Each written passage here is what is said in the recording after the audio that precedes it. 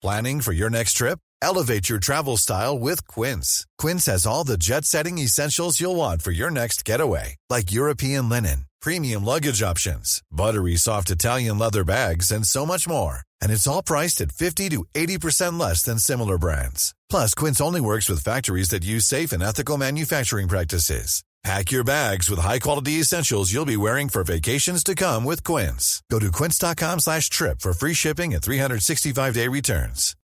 Millions of people have lost weight with personalized plans from Noom. Like Evan, who can't stand salads and still lost 50 pounds.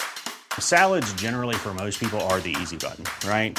For me, that wasn't an option. I never really was a salad guy. That's just not who I am. But Noom worked for me. Get your personalized plan today at Noom.com. Real Noom user compensated to provide their story. In 4 weeks, the typical Noom user can expect to lose 1 to 2 pounds per week. Individual results may vary. If you want to have some relatively happy travels with the Doctor, do yourself a favour and remember rule number 1 of travelling with him. The Doctor lies. With that in mind, I'm Sean Ferrick for Who Culture, and here is Doctor Who 10 biggest lies the Doctor has ever told. Number 10. The Time Lords were the good guys. The 9th and 10th Doctors were the freshest faces who had to deal with the Time War, the loss of Gallifrey and the destruction of the Time Lords. They both chose to deal with it in different ways. For the 9th Doctor, he was more likely to keep silent on the whole affair. He told Rose that he was the last of his kind, that would be one of the last times he mentioned it.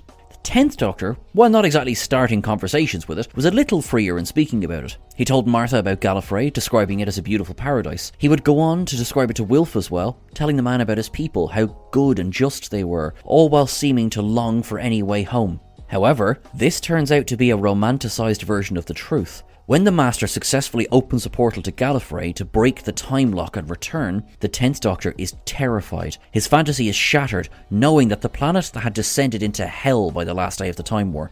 The Time Lords themselves had broken all of their sacred rules, throwing everything they had against the Dalek fleet.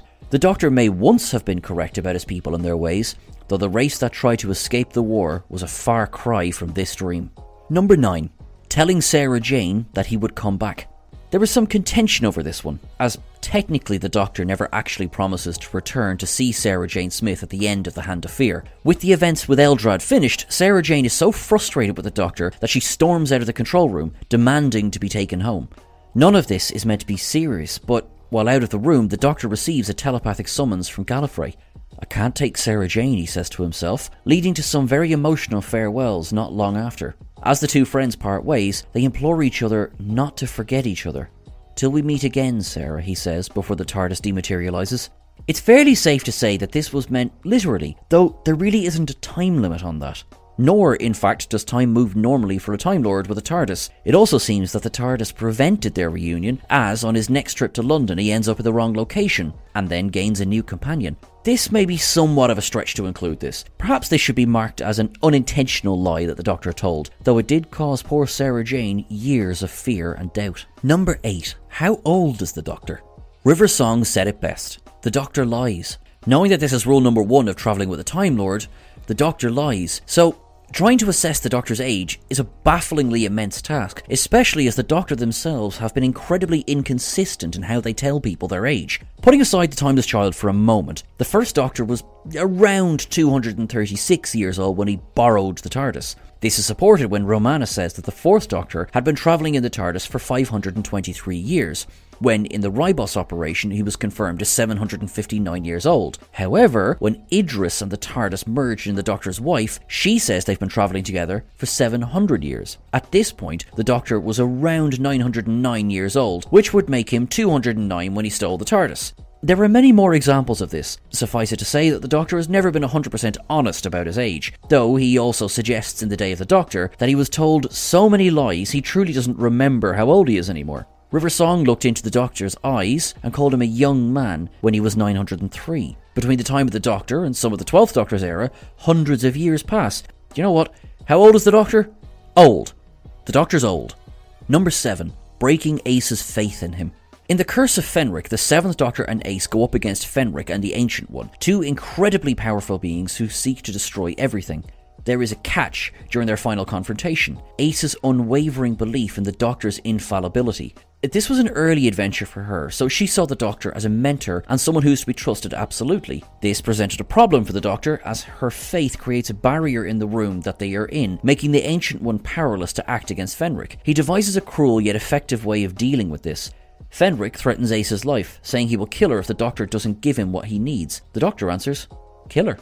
He proceeds to scoff about what a failure she is, that he would never normally take in a street kid like her, and that he was using her the whole time. This crushes her, breaking her walls down. The Ancient One moves forward and quickly, and the Doctor rushes her out, allowing the two other monsters to destroy each other. Though he does explain to her why he lied the way that he did, she's badly shaken by the experience. Number 6. You can save the other Amy.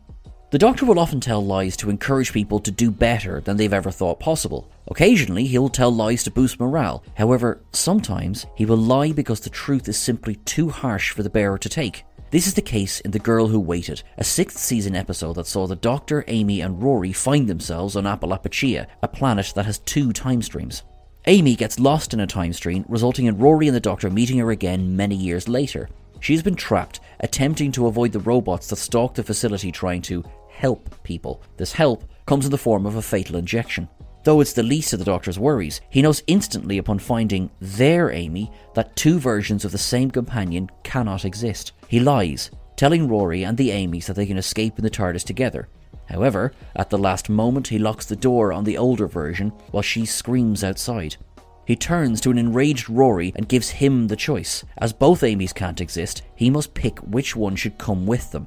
He chooses the younger Amy, leaving her older counterpart to be killed.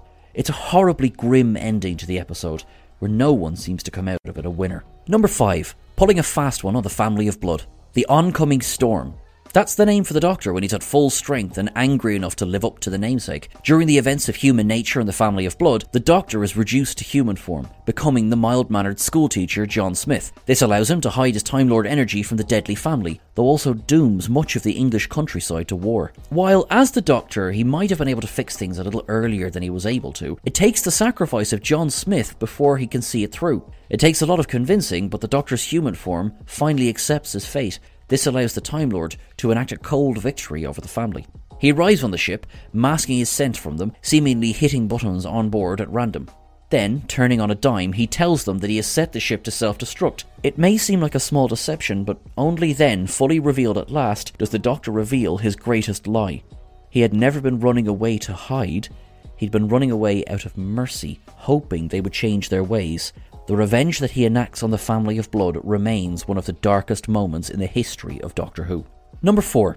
Clara never had control of the TARDIS keys. In Darkwater, Danny Pink is struck and killed by a passing car. While his death is slightly ignoble, it is the catalyst for a huge nightmare that the Doctor and Clara must face together. First of all, though, the Doctor needs to see just how far Clara is willing to go to save the man she loves. She attempts to slip him a sleep patch so that she can casually steal all of the TARDIS keys and force him to take her to save Danny. She brings the TARDIS to a rocky outcrop over a river of lava. She tells him that she remembers something he told her. Only lava could destroy a TARDIS key. She methodically tosses them into the river, demanding he help her. He refuses again and again until finally she throws the last key away while they are both locked out. Only then does the Doctor reveal his ruse. He switched around, placing the sleep patch on her so that he could see how resolute she was. Though furious with her, he understands her motives completely and helps her to find Danny. However, they both find something they never truly expected at all. Number 3. Dooming Klieg just to see what he's up to. The second Doctor, Jamie and Victoria arrive on the planet Telos and are quickly embroiled in some local nonsense.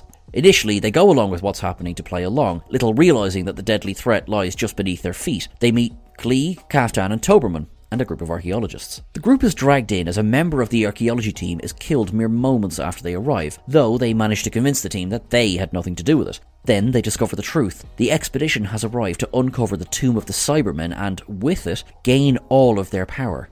The Doctor has met these creatures before, so he is not keen on helping. However, there comes a moment when he's partnered with Klieg. Curiosity overtakes him and he pretends that he doesn't want the man to activate the tomb, spurring him to work harder. This results in the power being restored. With the return of the power comes the return of the Cybermen, the Cyber Controller, and many Cybermats. All the Doctor had to do was nothing. Instead, these villains return, leading to several deaths. Number 2. Promising to help, just to steal back his key. Spearhead from Space is Jon Pertwee's first serial as the Third Doctor, disorientated and stranded on planet Earth. He has just undergone a forced regeneration, with Patrick Troughton's second Doctor spinning off into oblivion at the hands of the Time Lords. His TARDIS is sent to Earth, now in full colour, though it is stripped of certain parts. The Doctor, however, is not aware of this.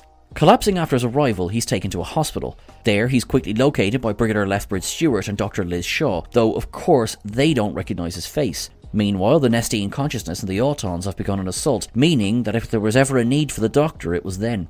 The Time Lord awakens, seemingly very preoccupied with finding his shoes. He doesn't know that UNIT has nicked the TARDIS key where he stashed them. Once he does discover this, his devious side emerges. He promises to help Shaw in fighting the alien threat, though he appears frustrated by the lack of technology available to him. He convinces her to steal back his TARDIS key, claiming that what he needs is a board. As soon as she hands it to him, he nips inside, slams the door, and it prepares to dematerialise. The Time Lords removed crucial parts of the TARDIS, leaving him stranded and deeply ashamed of his actions as he steps back outside to face Shaw. Number 1. Pretending the TARDIS was broken so he could investigate Skaro.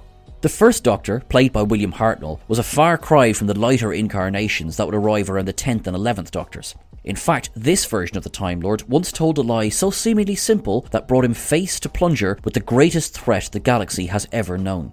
The Daleks of the second serial of Doctor Who, further deepening the discontent between the old Time Lord and his companions Ian and Barbara. Together with Susan, they all land on a planet that contains a petrified forest. None of them realise that the planet is irradiated. Stepping outside, Susan is separated from the others, discovering a human hand. Meanwhile, Ian and Barbara are still adamant about returning home, though Barbara also begins to grow ill from radiation poisoning. They forcibly berate the Doctor until he begrudgingly agrees to bring them home. However, rather than comply, he sabotages the TARDIS, stating that only Mercury will fix it, with the only source of Mercury being inside the city that just happens to be the source of the Doctor's interest. This lie almost gets them all killed and makes the Daleks, the greatest enemy of the Doctor, aware of his existence for the first time. Whoops.